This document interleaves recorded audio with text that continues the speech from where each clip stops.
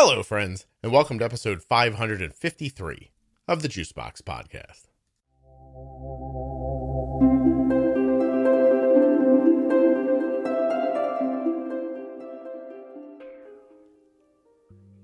Today we're going to be talking with Drew. She has a newly minted CDCES at the end of her name. She's a mom of 3 and the mother of a child with type 1 diabetes. You're going to enjoy our conversation. If you don't, full money back guarantee. While you're listening, please remember that nothing you hear on the Juicebox Podcast should be considered advice, medical or otherwise. Always consult a physician before making any changes to your healthcare plan or becoming bold with insulin.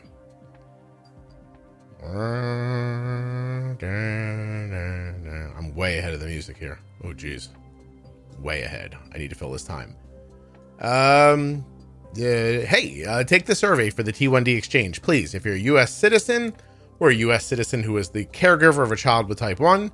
Anyway, if you have type 1 diabetes and you're from America, t1dexchange.org/juicebox. Fill out the survey, help people living with type 1 diabetes, and support the podcast.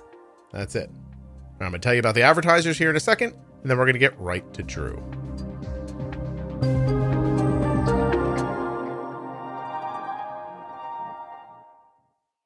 This episode of the Juicebox Podcast is sponsored by the Dexcom G6 Continuous Glucose Monitor.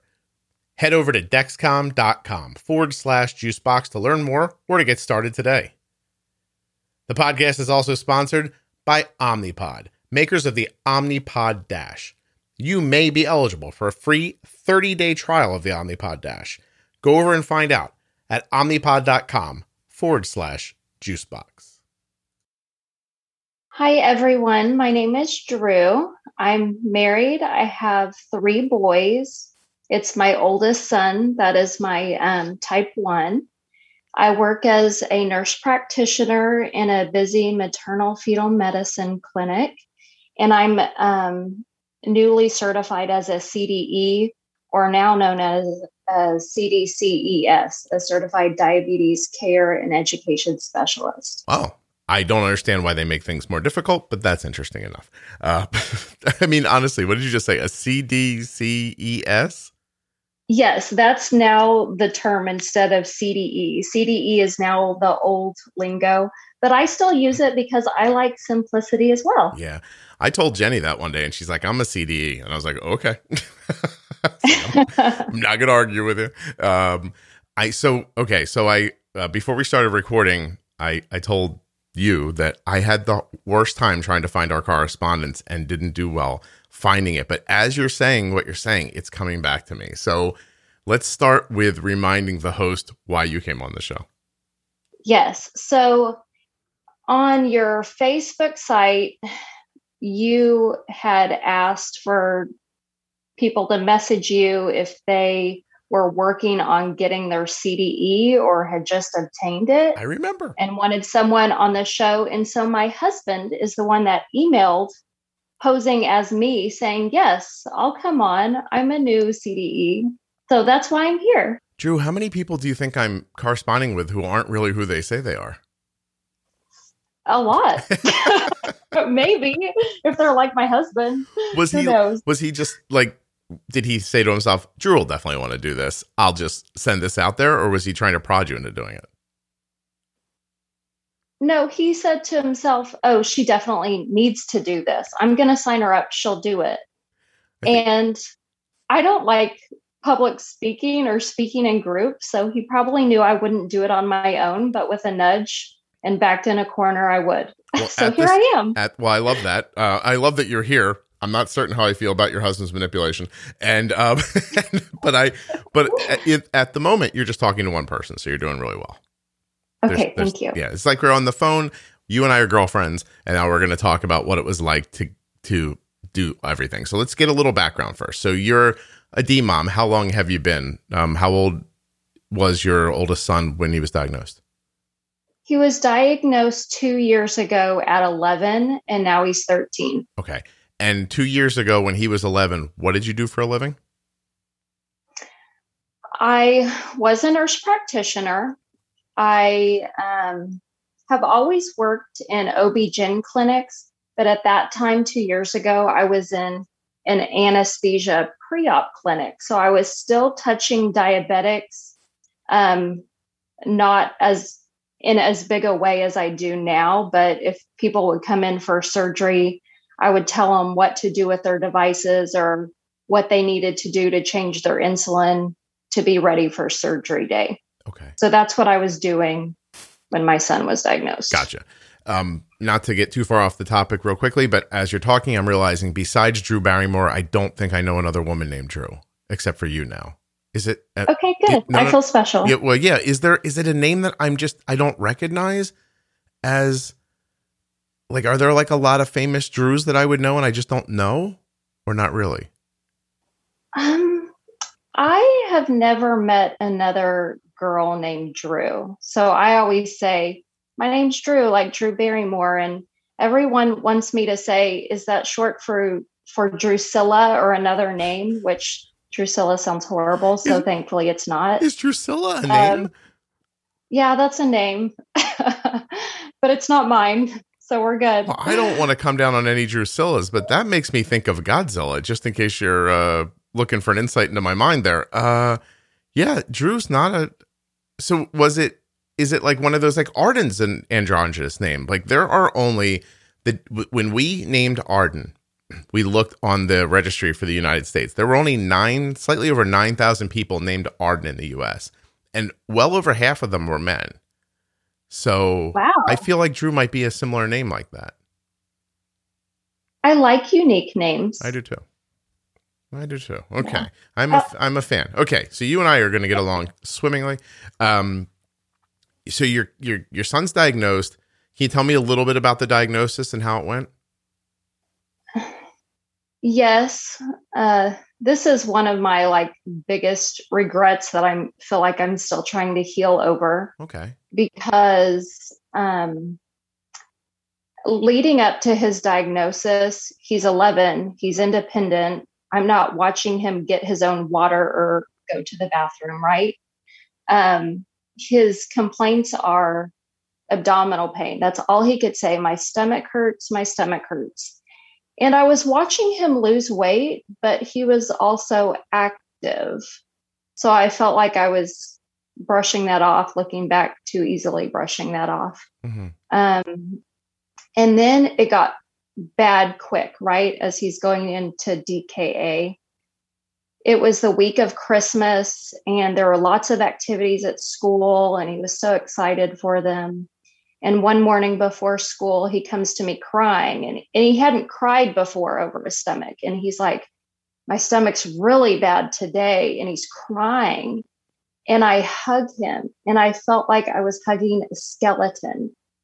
And my son's name is Ethan. I said, Ethan, you're so skinny. What's happening? And I had him get on my scale. Before I had even realized it, he lost 20 pounds. Oh my gosh. Which is crazy. He went from 86 to 66 pounds. And he said, but I'm okay. I really want to go to school because there's activities at school for Christmas week and holiday week. And so stupid me let him go to school. I went to work. I called his doctor right away and he said, oh yeah, get him into me. And I said, great. So my husband is the one that picked him up from school and took him to the doctor because I'm at work. And the doctor didn't know what it was. And I wasn't using my brain either, I guess. And did labs and said, okay, these labs will come back tomorrow. They're overnight. And so I get home from work that day and I just, of course, feel sick about it. Like he's going into DK. He's very sick, right? So I keep asking my husband over and over, what did the doctor say? And my husband just kept repeating, he doesn't know. We got to wait for the labs tomorrow. We've got to wait till tomorrow. I'm like, okay. And I just remember I didn't sleep. I stared at him all night. We sent him to bed and I was like, wait, I don't feel good about that. So I made him sleep with me. My 11-year-old son slept with me. And I watched him go to the bathroom 7 times that night. And I was like, what in the world? And I knew right then, I was like, he has diabetes. Wow. I have to tell you, as I'm getting older, I have got to be losing testosterone, because you almost made me cry twice while you were saying that. And I've heard these stories so many times, I thought I was immune to it. My God, I'm sorry. That's terrible. Yeah. Hugging a skeleton was like the worst thing ever. It was just the number that got me. You told me how much he lost and my eyes filled up and I was like, am I going to cry?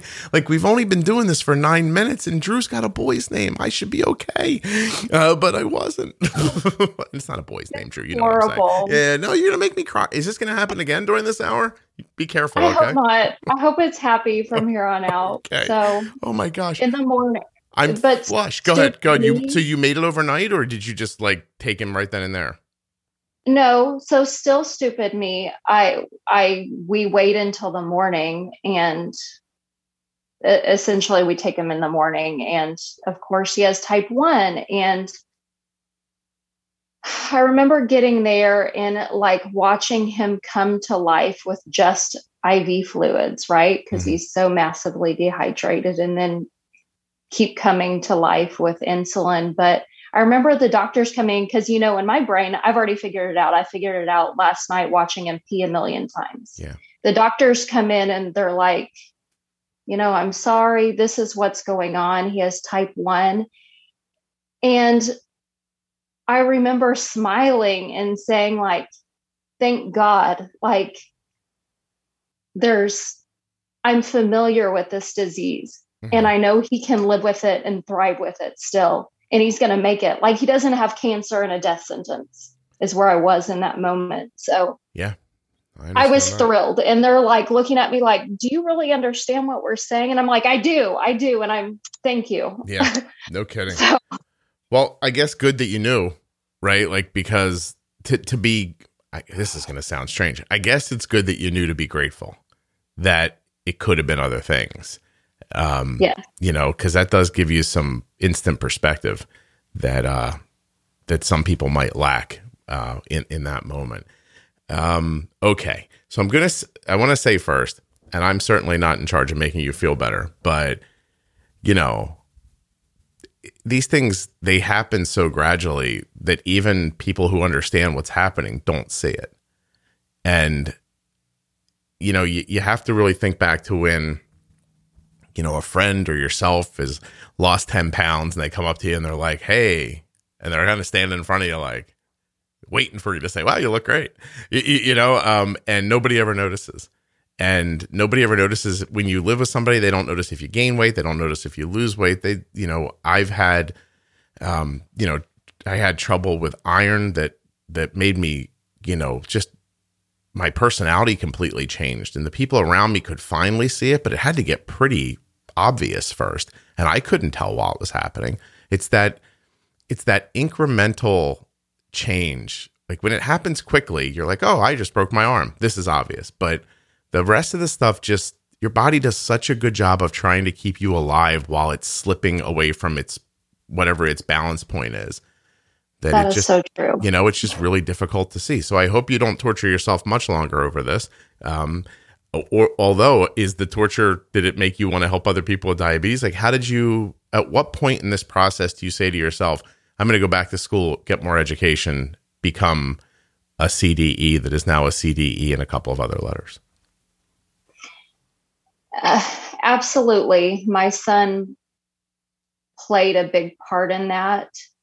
And I ended up transferring to another department a month after he was diagnosed, which is where I am right now in maternal fetal medicine. So we do very high risk pregnancies. Everybody's coming in with a diagnosis. Mm-hmm. And because it's so high risk, at least half of my population has some form of diabetes.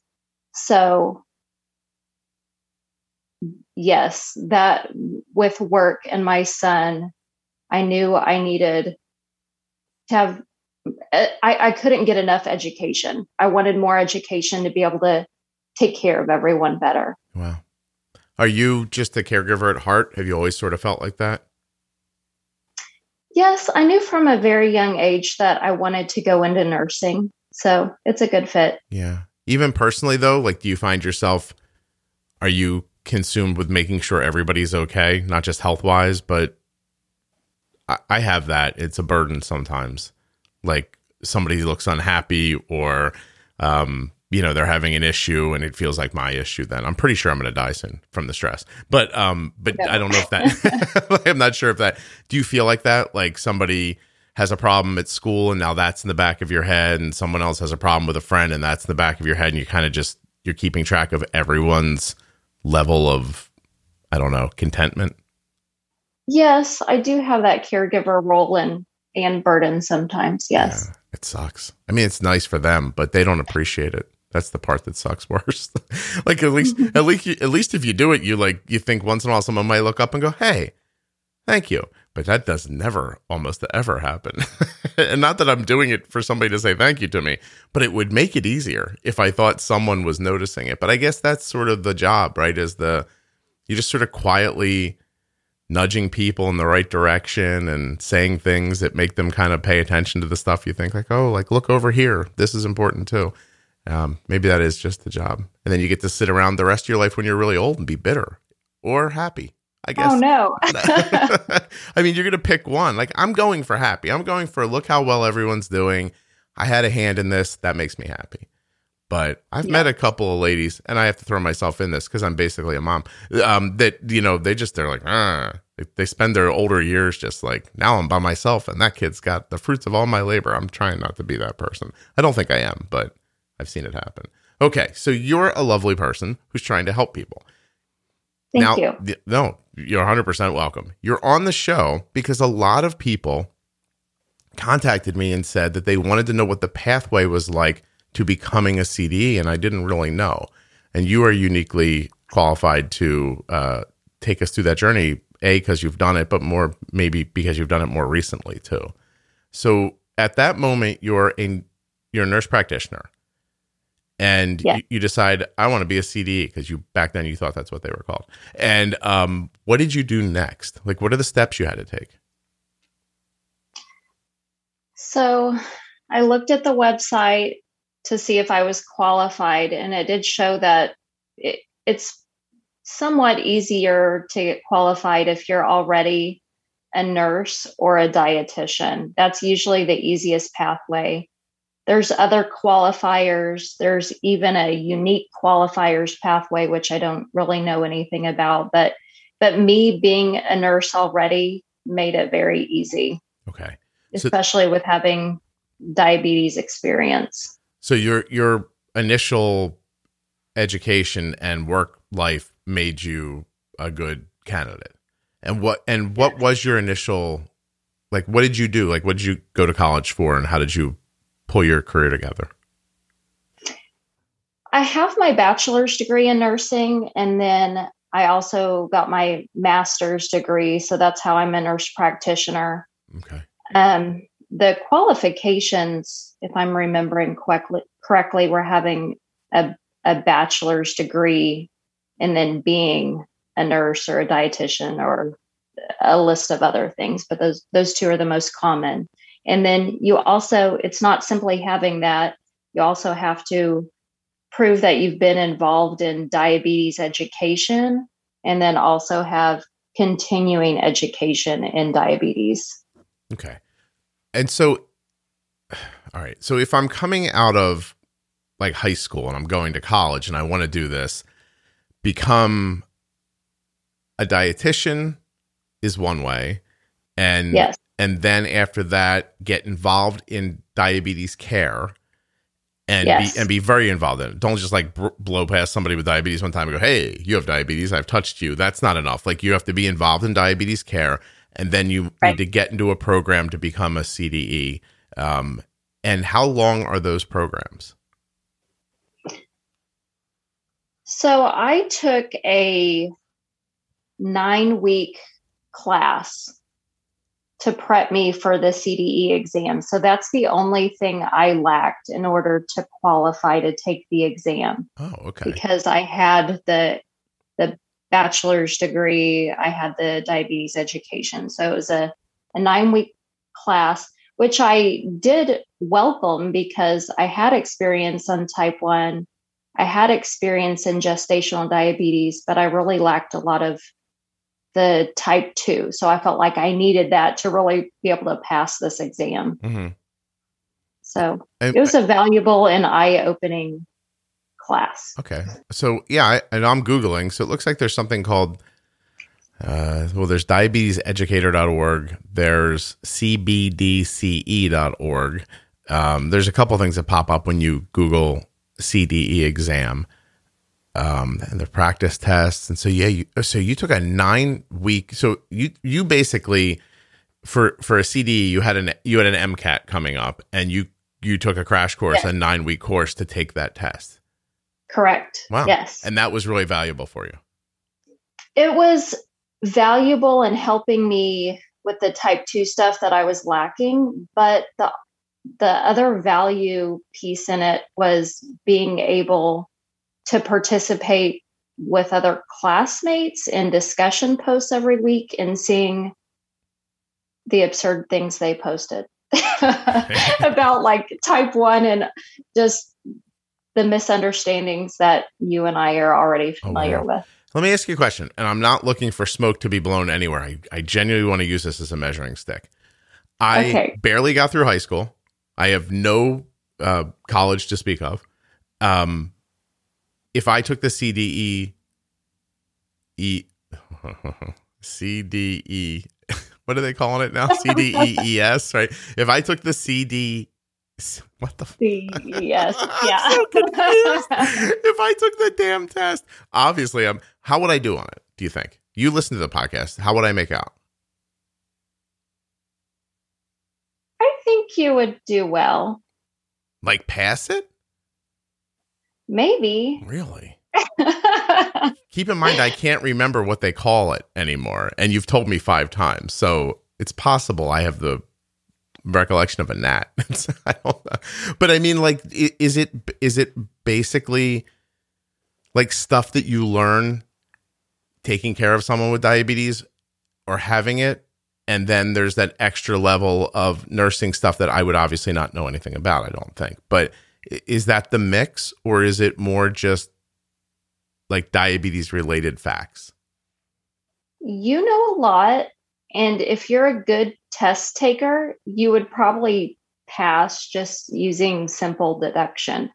But it's insulin, right? What we already know. It's nutrition and counting carbs and exercise and behavior techniques. And there's type 2 stuff in there, like the oral medications that I really had to brush up on. Gotcha. I want to be clear. I have no intention of becoming a nurse, a dietitian, or a CDC and a couple of extra letters. That's not going to happen. But I just was wondering, like, the level of what was in the test. Like, I'm not obviously asking you to tell everybody what's in the test, but I was just curious that if it's something that's like super technical that even like a person like me would just get in there and be like, I don't know any of this, or if it is more nuts and bolts stuff about diabetes. And you answered that question, so thank you very much. So now, okay, so you take the test, you pass, which congratulations. And then what's next? You have to find a job? No, I stayed in my role. So I'm still in the same role. I'm still functioning as a nurse practitioner in my maternal fetal medicine clinic. Because our clinic is so high risk, we have different champions in our clinic. So some specialize in cancer related to pregnancy, some in blood disorders. We also have a diabetes champion. So there was also already a physician that was considered a diabetes champion. So I've kind of come on board as a diabetes champion in my clinic. Okay. And now that gives you time with people with diabetes too. So now you're touching more people with diabetes. So do you have to build up hours then? Or do you just have to keep a certain number of hours like every year? How does that all work? To maintain my certification? Yes. I have to continue to touch diabetes, like providing education, and I have to continue to get continuing education hours. So with at least half of my patients having diabetes, I'm easily getting that requirement. Okay. And it's not, this is going to sound crazy, but you can't get like bonus points for having a kid with type 1, right? Sometimes I use that to my advantage. I feel like more of an expert when I live with it day and night. Yeah, I would think that you would be more immersed at home, but I don't know. But it's just the way I imagine when you run into people in a work environment, you're seeing them for how long, right? A few minutes, half hour, if you're lucky. And 20 minutes max. About usually. 20 minutes. Okay. So what's the, so knowing what it's like at home and knowing what it's like in a work environment, what's lacking in the work environment? Like, where could that be improved for people? I know that's not a question you might have been ready for. I feel like overall, I work in an educational institution, so I work with very smart people, but even the smart people I work with don't understand the full scope of type 1 because it's so big. And like we all talk about, unless you're an endocrinologist, you get one paragraph on type 1 diabetes in school. Right. So I can come home every day and tell my husband, can you believe this happened? Can you believe that happened? I can complain about at least one thing every day. And even in saying that, I still think I work in a pretty good place. So I take those little instances of, oh my gosh, I can't believe this happened. And I'm trying to make change in my work environment, like providing more education to the staff, to the patients, to the community, to just improve care and improve awareness. Yeah, I would think, I'm sorry. I would think that the issue would be that even if you do that, if you just find better and better ways of helping people, it still happens in a room with the door closed and nobody else sees it. So the only thing that's going to happen is you become the popular CDE because it gets around that, it goes well with you, but the people you work with don't get to know why. And I don't know. Like, I realize that you can't, it just feels frustrating. I don't know if I'm misunderstanding, but yeah, you know what I mean? Like, if you do great, that's amazing. You do great with the people who you are with, but that message doesn't expand for some reason. I'm trying to work on that expansion. Mm-hmm. So for example, this month I am giving a lecture to my fellow nurse practitioners that I work with on something simple like CGM. I'm doing CGM. And so I'm trying to get them more comfortable with it, with reading it, with understanding it, so they can be more comfortable with then recommending it, reading it, giving recommendations, having discussions with patients. So I'm trying to broaden my knowledge. I'm trying to give it to other people. Yeah. Well, that's lovely. I just, the other day I had to run out to pick something up and I got a message from a person through social media, a person I didn't know. They asked me a question and I found myself thinking, I have a 10-minute ride home. I can talk to this person for 9 minutes, right? So I get on the phone, I ask a couple of quick questions. We have a nice chat. At the end of the chat, the person says to me, this is the most comfortable I've been talking to anybody about type 1 diabetes since my kid's been diagnosed. And they were talking about their doctors. And I just got off the phone. Like, I was grateful that he felt good about it. And I'm hopeful that I said something that might be valuable to him. But as I got off the phone, I think, how can that be true? Like, how can a 10-minute conversation with a person leave you for the first time feeling good? Because I didn't tell him that much. I explained a couple of simple ideas and some things to look for. And it kind of gave him a pat on the butt. And I was like, go get him. That kind of thing. Like, how is it possible like a physician can't do that? Is it just that they don't live with it? And therefore there's some aspect of it that's lost still? It's too clinical? I agree with that. It is really clinical to them. Even the thought of more than just food impacts blood sugar is lost to the majority of providers. Really? Yes. That's terrible. I get too many notes from people who are like, we got diagnosed and my CD told me to listen to the podcast. And I'm like, imagine if I was a mechanic, okay? And I made my living being a mechanic and you came into me and you were like, hey, my car doesn't run right. And I said to you, yeah, I could fix that for you. But instead, why don't you go listen to this podcast? It'll explain it. That's not even a good idea personally for the doctors. Like, why would the doctor not want to be the center of where you get great information from? Like, why would they want to farm it out to somebody? Like, try to imagine being a doctor and the best option you have for a person is to tell them to go to another source other than you, but you should be the source. And how that doesn't make you as the physician go, oh, hell, I should stop sending them to listen to the podcast. Maybe I should listen to it. Like I don't know why that doesn't that is just seems counterintuitive just on a professional level to me. Like diabetes aside of it, like I would want to make myself the kind of mechanic where you were like, you know what, I could probably figure this out on my own, but I'd rather go to Scott. He's the best mechanic I've ever heard in my life. Like I can't. Do you understand what I'm saying? And do you have any insight on why that would be? I appreciate having several different lenses, and my provider lens is we have so little time to spend with patients. So why not give these tools for your tool belt that you can go home and do and spend as much time on as you want to? Okay.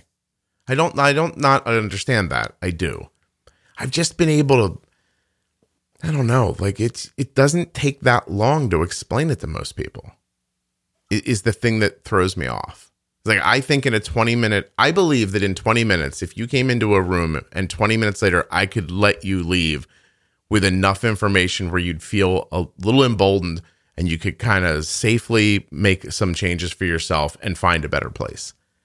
But that's the truth is that doesn't exist is overtly why the podcast has the popularity that it has.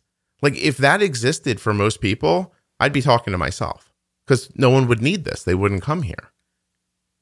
And I don't know that like, I'm not trying to put myself out of business, but I guess I kind of am. Like I'd rather see people feel well and confident and actually be healthy than to be lost.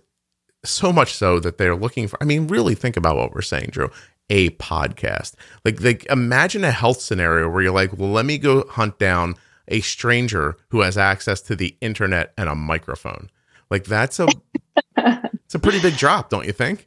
or at least it should be, but apparently it's an elevation. And even that's weird. And for the providers listening, and at this point, there are a lot of providers listening to this podcast. I know because of how much correspondence I get from people who are like, hey, my doctor told me to listen to this. They listen to it. Or the notes that, I just got one the other day that said, the doctor kind of like looked at me and said, you listen to anything to help you with this? Like it was like that. And the person goes, yeah, maybe podcast. And the guy goes, juice box. And the patient says, yeah. And the doctor goes, I listen to. I mean, what are we doing? Like, like at some point, like, let's all like stop pretending and just get in on it. Like if you're a provider and you're listening to this, tell people this stuff. Don't send them. Well, all right, let me stop myself. Send them back to me still. I need the downloads. But like you could be telling them too. And, and a lot more people than I could reach. So I don't know. The whole thing's very frustrating to me. And I don't want to get you in trouble with where you work because it sounds like you work at a great place. But those frustrations kind of exist everywhere, no matter the level of quality institution that you reach, it seems like. Unless you get that special endo or that special CD who has it and knows how to talk about it. True. This is disappointing. I don't know. You told me you weren't going to make me sad. I have the same frustration. You told me you weren't going to make me sad anymore. Well, I'm trying to make a difference where I live. Okay. So let's do that for people then. What do you think the answer is on the patient side? Do they need to come in armed with the correct questions? Or do you think they really do need to go find other tools? And the doctor is a place where they check your blood work and write you prescriptions.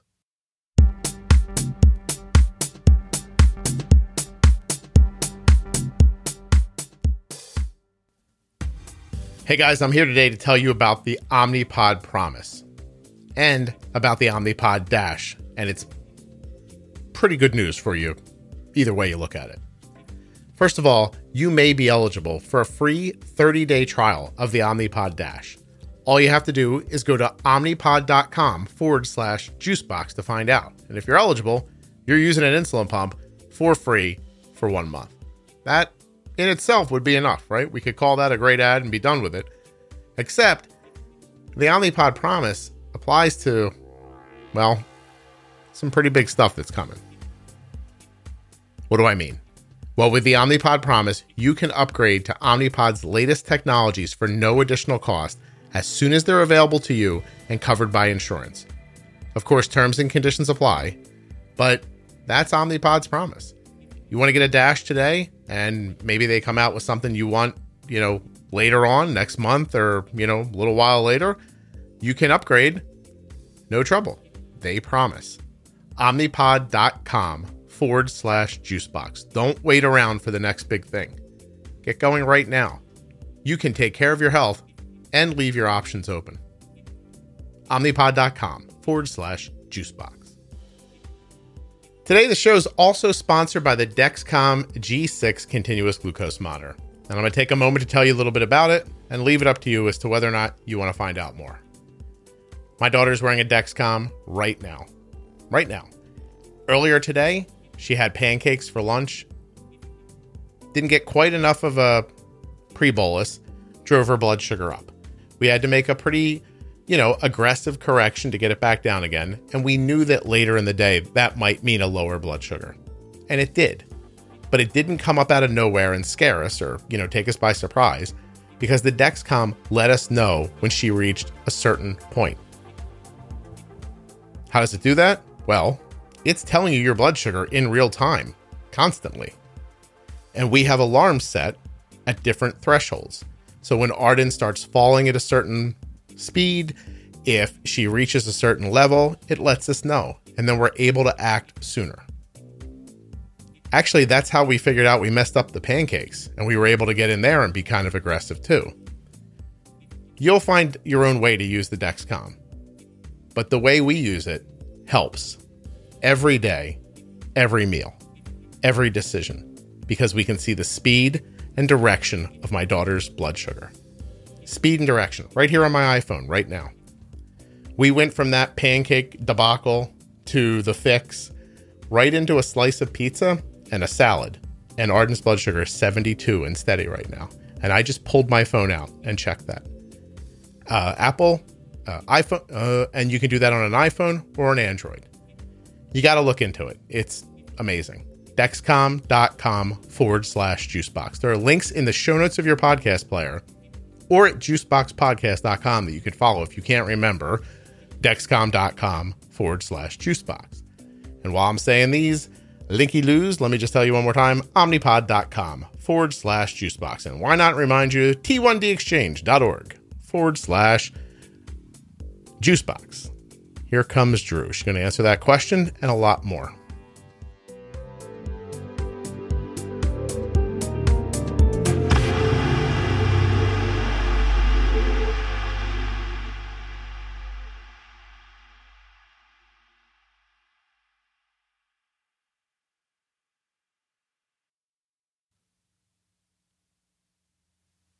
And I don't mean that in a bad way, actually. I know that might sound like I do, but I don't.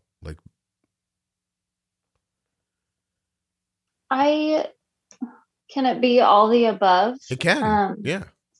I feel like you can make diabetes simple, right? Give them the basic tools, but it can also really be vast. There's a lot of it. And I feel like diabetes humbles me every day because I'm learning something new. Like there's so much and it has so many legs and arms.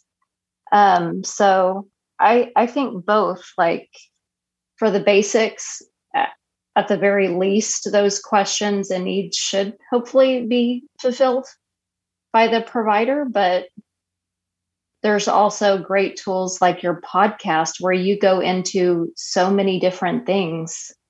And I love even beyond the treatment and management that you and Jenny cover, just speaking with individual people and hearing the different perspectives, because even that is valuable too. Yeah. Oh, and that's obviously something you can't get from a provider that I think is a big piece of this. And I'm not coming down on people. Like it's obviously the way it is. And I'm trying to figure out if it just has to be this way and outside tools are just an obvious need, or if there's a way that a provider can be more.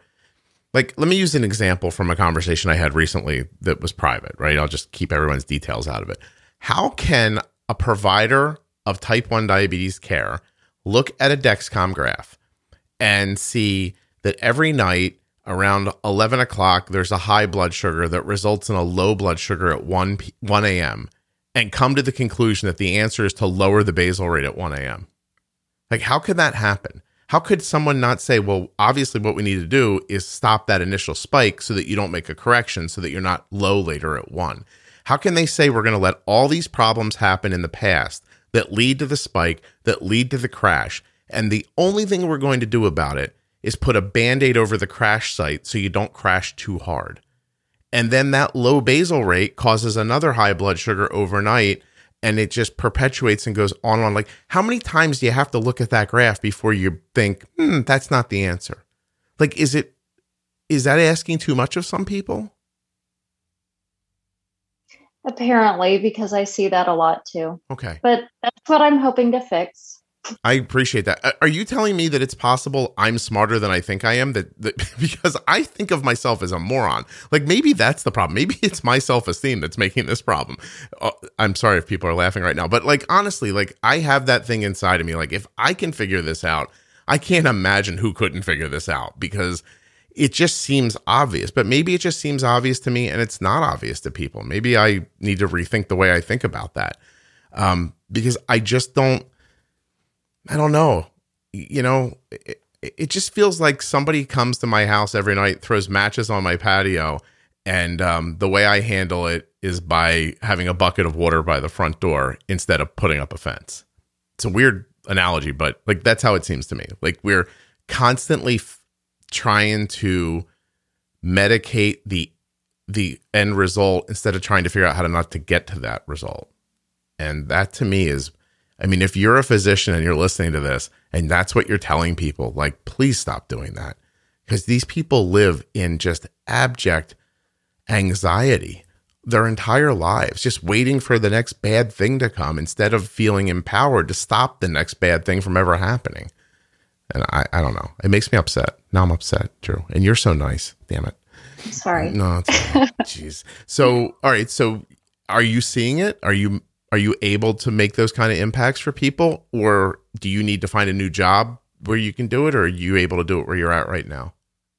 I'm able to do it where I'm at right now.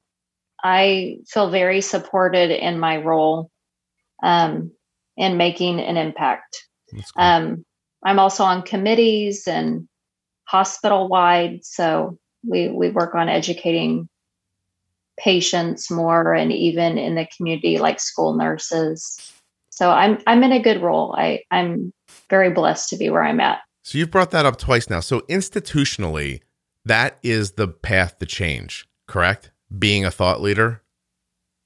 Yes. Okay. And how does that happen? Like, how do you go to somebody and say, I think I understand this on a deeper level than the institution does, and I want to be the one to talk to people? Do you have to prove it first, and then do people come find you, or do you have to go find them?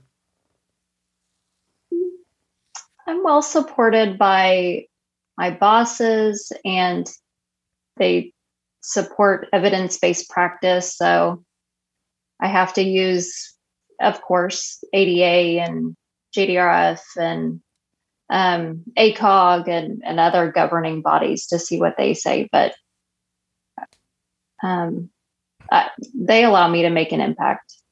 Are there things you do management wise with your son that you can't talk about at work?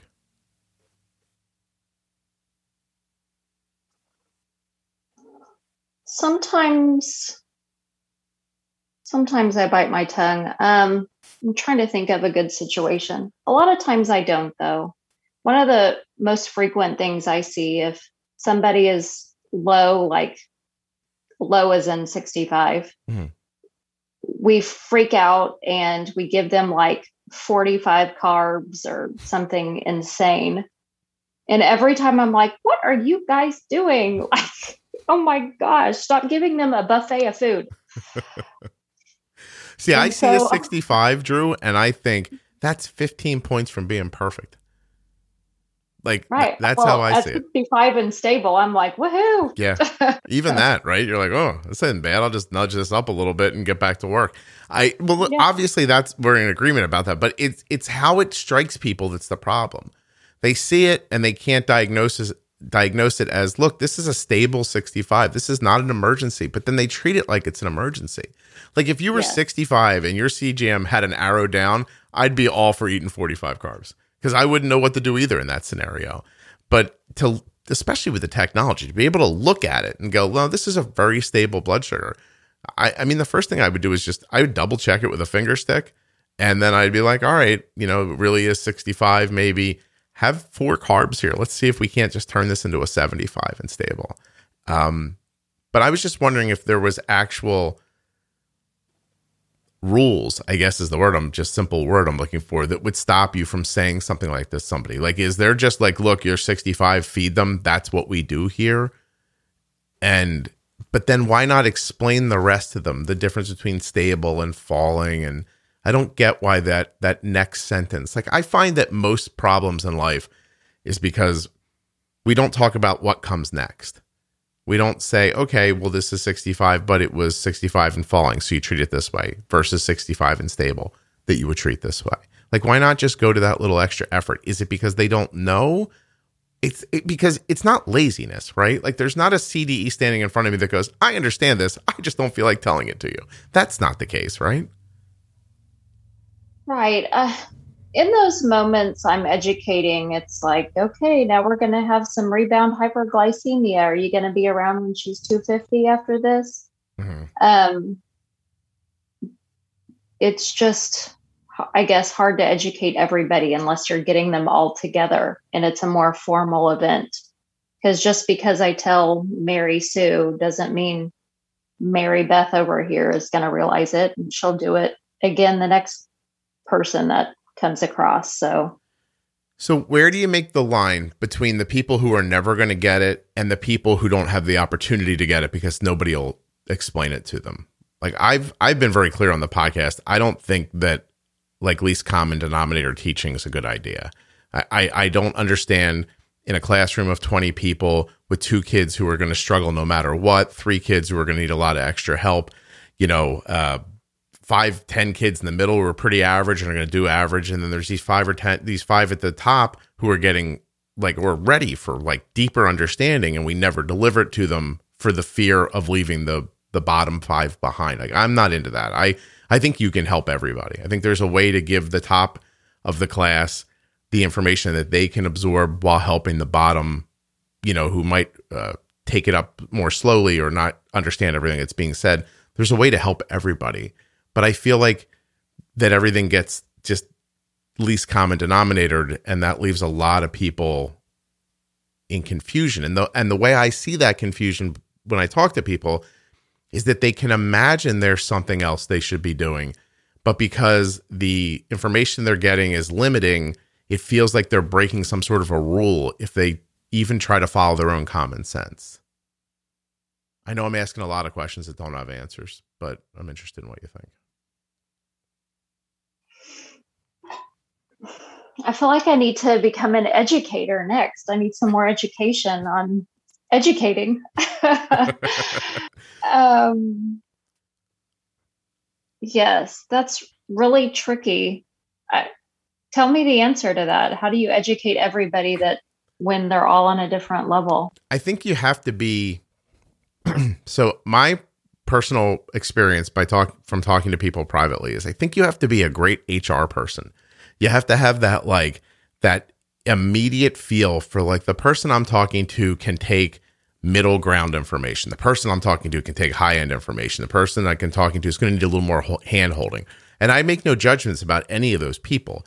It's just that they all deserve a different entree into the information. So you, as the person who understands it, need to understand who you're talking to quickly. And you can kind of ascertain that by asking some questions, getting a vibe for the response, seeing, where their level is. Sometimes people's frustration is a great way to measure them. So if they're frustrated that they believe there's more, they are more high performers who are looking for better information. And if they're frustrated because everything feels random and it's out of control, then those are people who don't even have the simple tools down. The understanding of having a good basal rate, how to pre-bolus, how to understand the impacts of different foods, like the simple stuff that once you get, creates stability. Once you create stability, things seem less random. When they seem less random, you can feel more in control of them, so on and so forth. Then it builds. So I think it's up to you to accurately and kind of quickly figure out who it is you're talking to.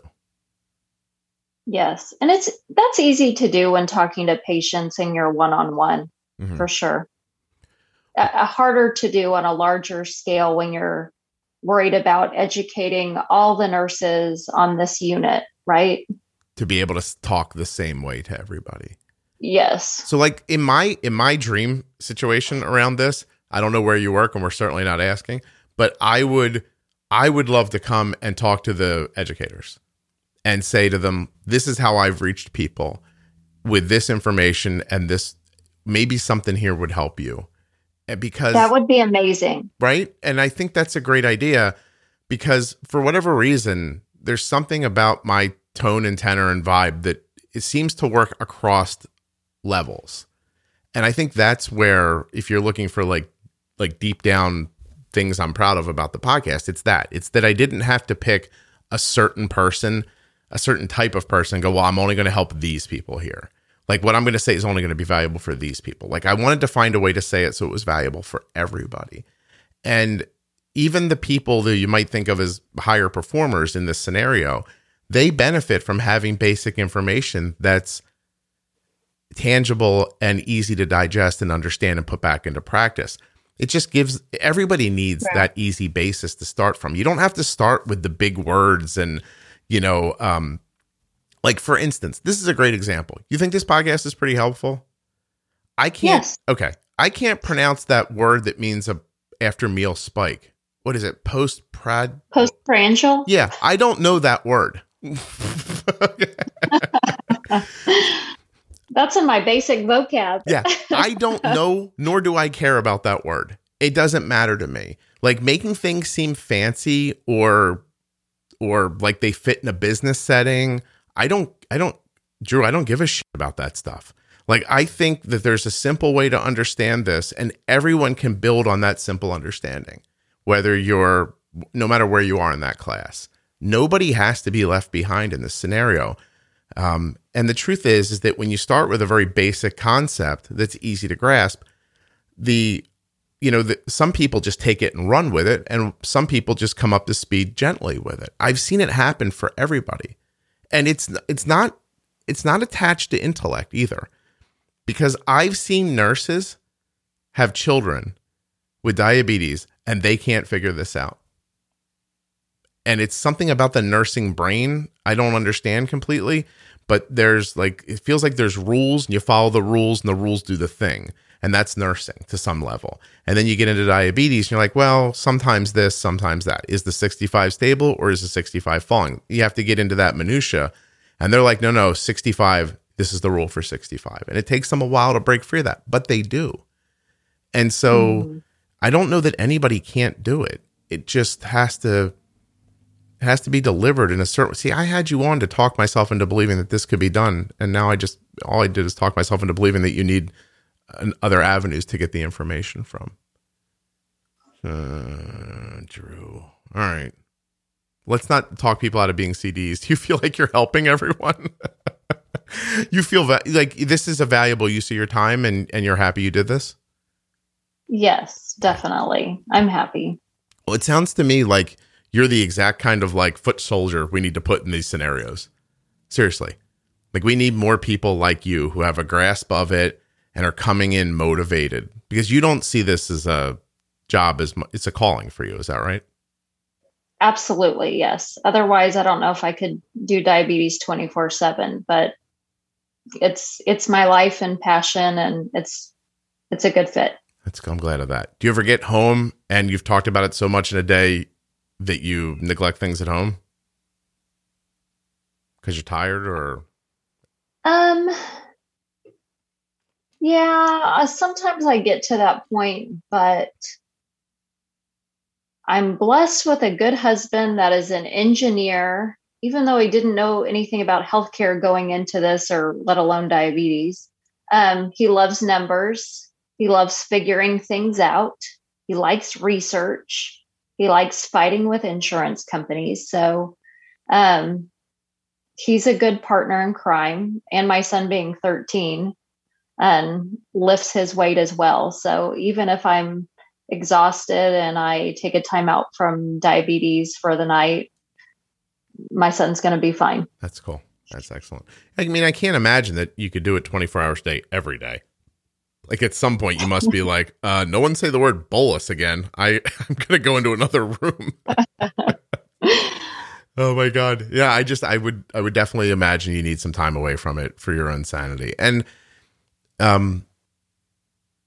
I was wondering, when you say you give talks and stuff like that, and you talk to other people, when you talk to them afterwards, when you're mingling with people, is it striking them? Like, do you think it's landing and they're holding on to it? And what do you think they take from it? What do you think? I guess my question is, a person who's doing the job by the book, who comes in and hears from somebody who's like, no, I really think you got to think about this, this, and this. Do you think that they can go back and put that into practice? Or do you think it just lays on them as like, oh, there's something I should be doing that I don't know how to do? I think I'm changing the way they practice. Mingling with people or talking with them after I give a talk, the response surprises me that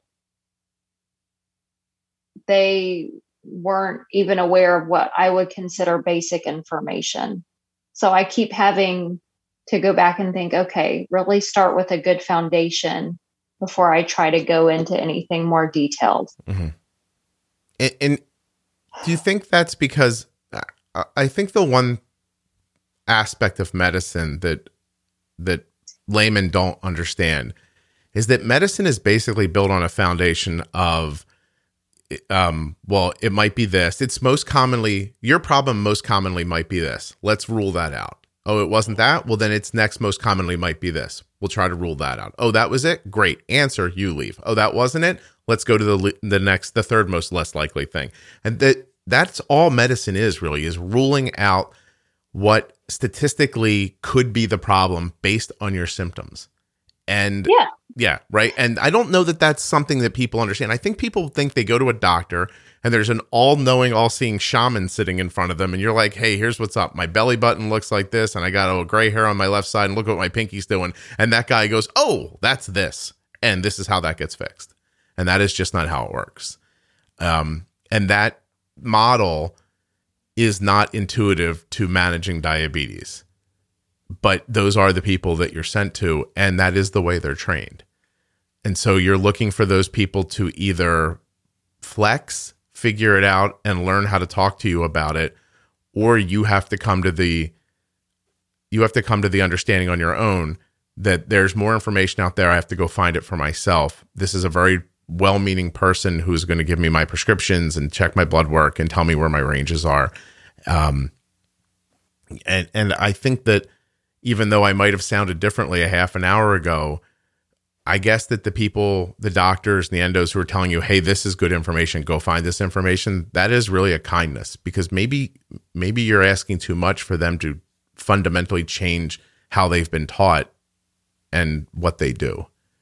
I guess that might be fair. Mm-hmm. I think that's fair. It is? All right. Yeah. Drew, what do we do? I put you in charge. You got a magic wand. You're in charge. What happens?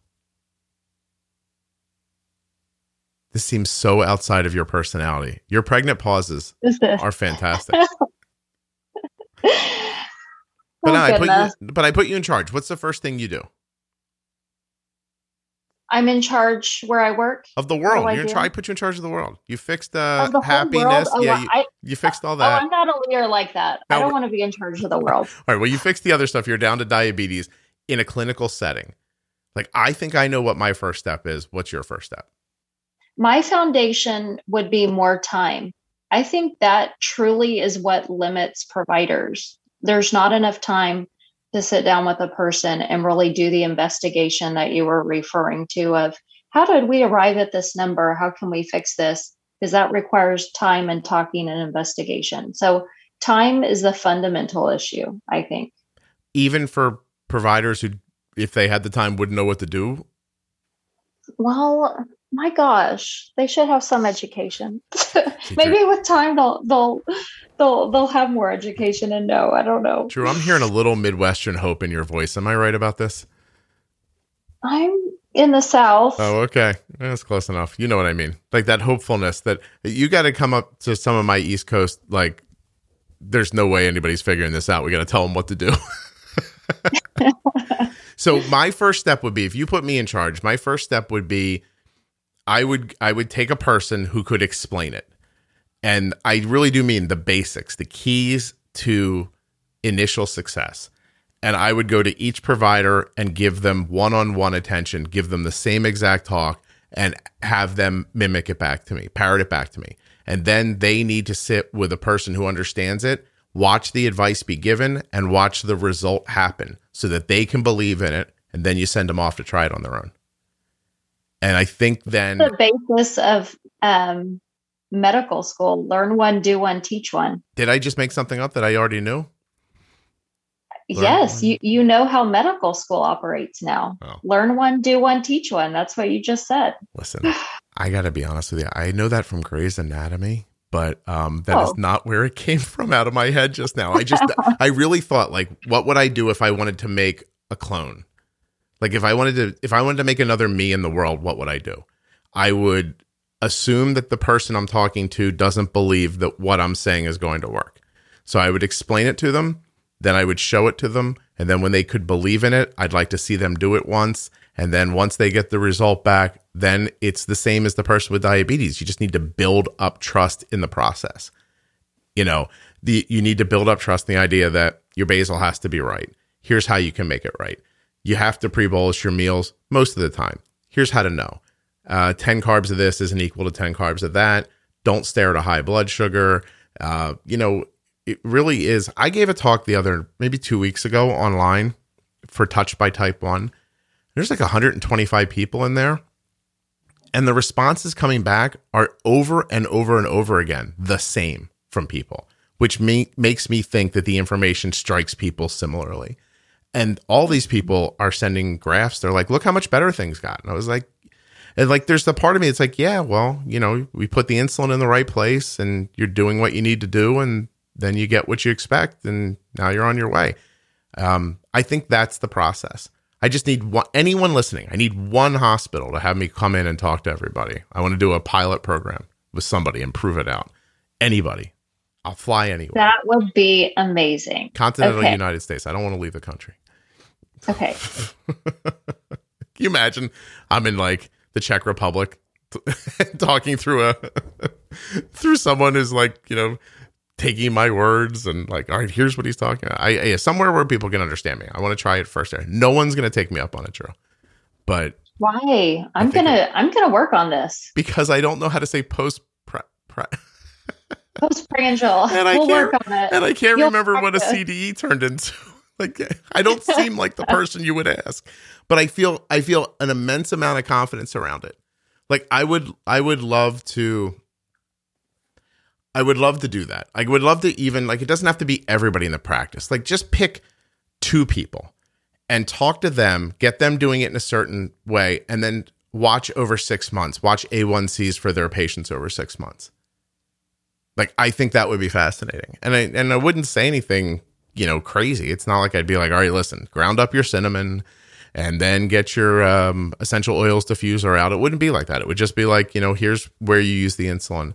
And I think this will be valuable. And then let people, because the truth is that people need to see it so they can believe in it, so they can build on it on their own, which ends up being the real value of it, which is they're at home making decisions that are valuable. Because as diabetes keeps flexing and changing, you have to know how to move with it or it'll just overwhelm you again. I mean, I have a hormonal 16, 17-year-old daughter, and I'm going to tell you that if I could go back and talk to the Scott I was 5 years ago, I'd be whispering in his ear every day, wait until the hormones come.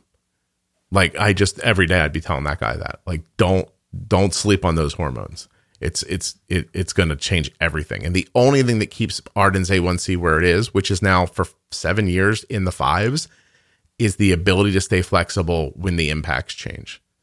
So. Absolutely. That is our life right now. Ethan has grown like 6 inches in the last year. And so we have fun basal names for our pump. And one of them is Growth Spurt, and we have other stuff. So we're constantly changing between basal rates to keep up with what he's going to do that day.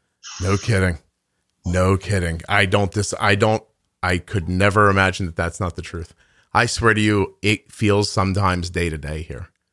And but it's not, I know that might sound crazy to people, like, oh my God, it's going to change every day. I can't do this, but you can, if you know how to. If you know how to look up, see what's happening and go, okay, more basal, a little more push on the meal insulin here.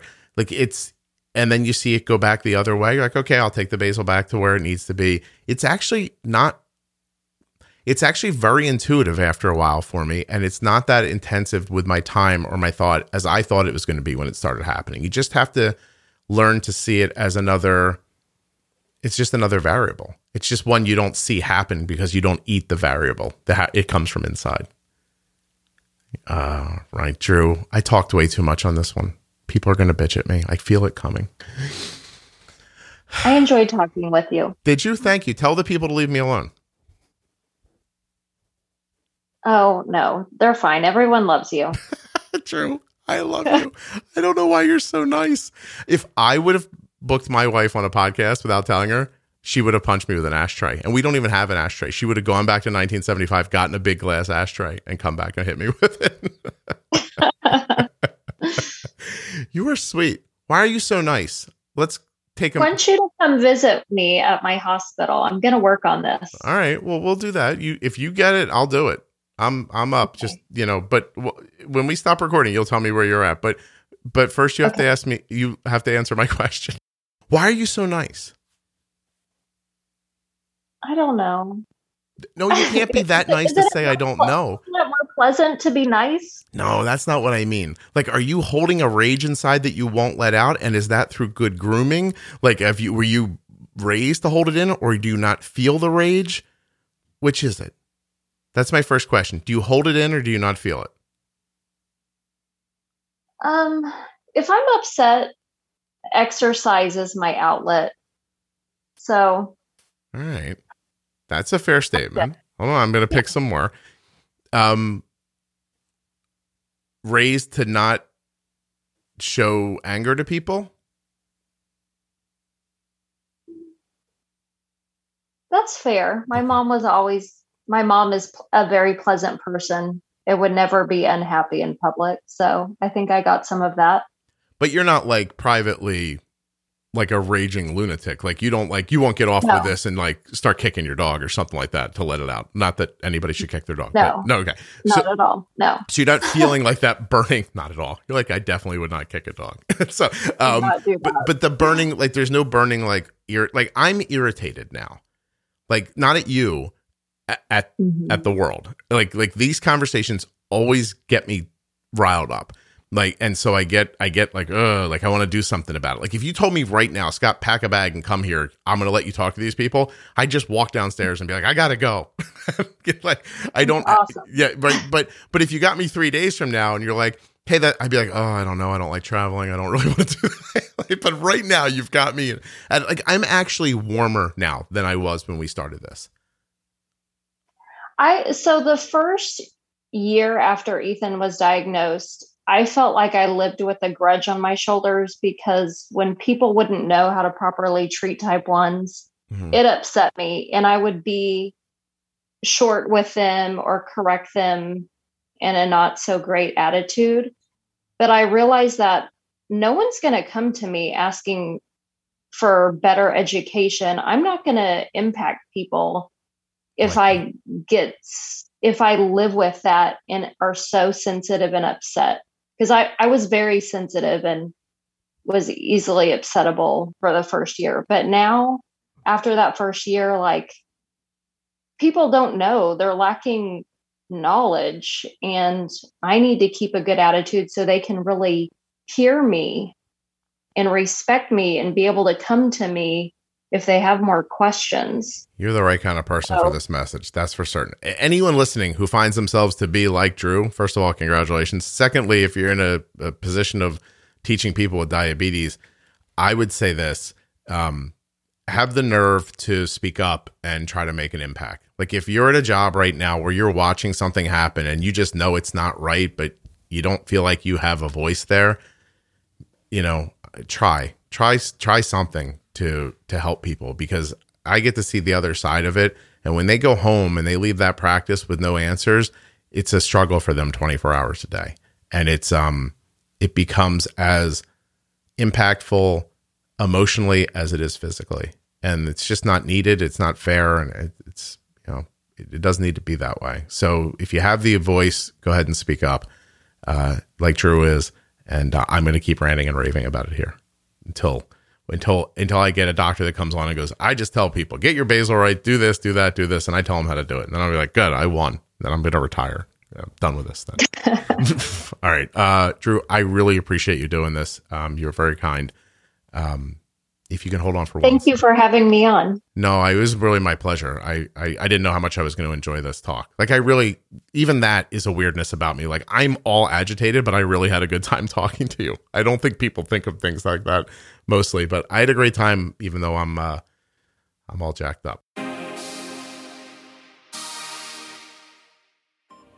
Hey, huge thank you to Drew for coming on the show and sharing her story, answering all my questions. Thanks also to Omnipod, makers of the Omnipod Dash and the Omnipod Promise. Check them out at omnipod.com/juicebox. You may be eligible for a free 30-day supply of the Omnipod Dash. And the Dexcom G6, let's not forget them.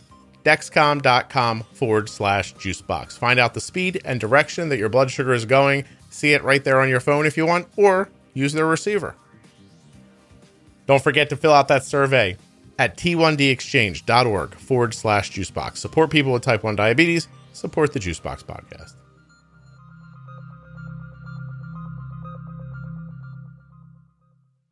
Thank you so much for listening. I'll be back soon with another episode of the Juicebox podcast.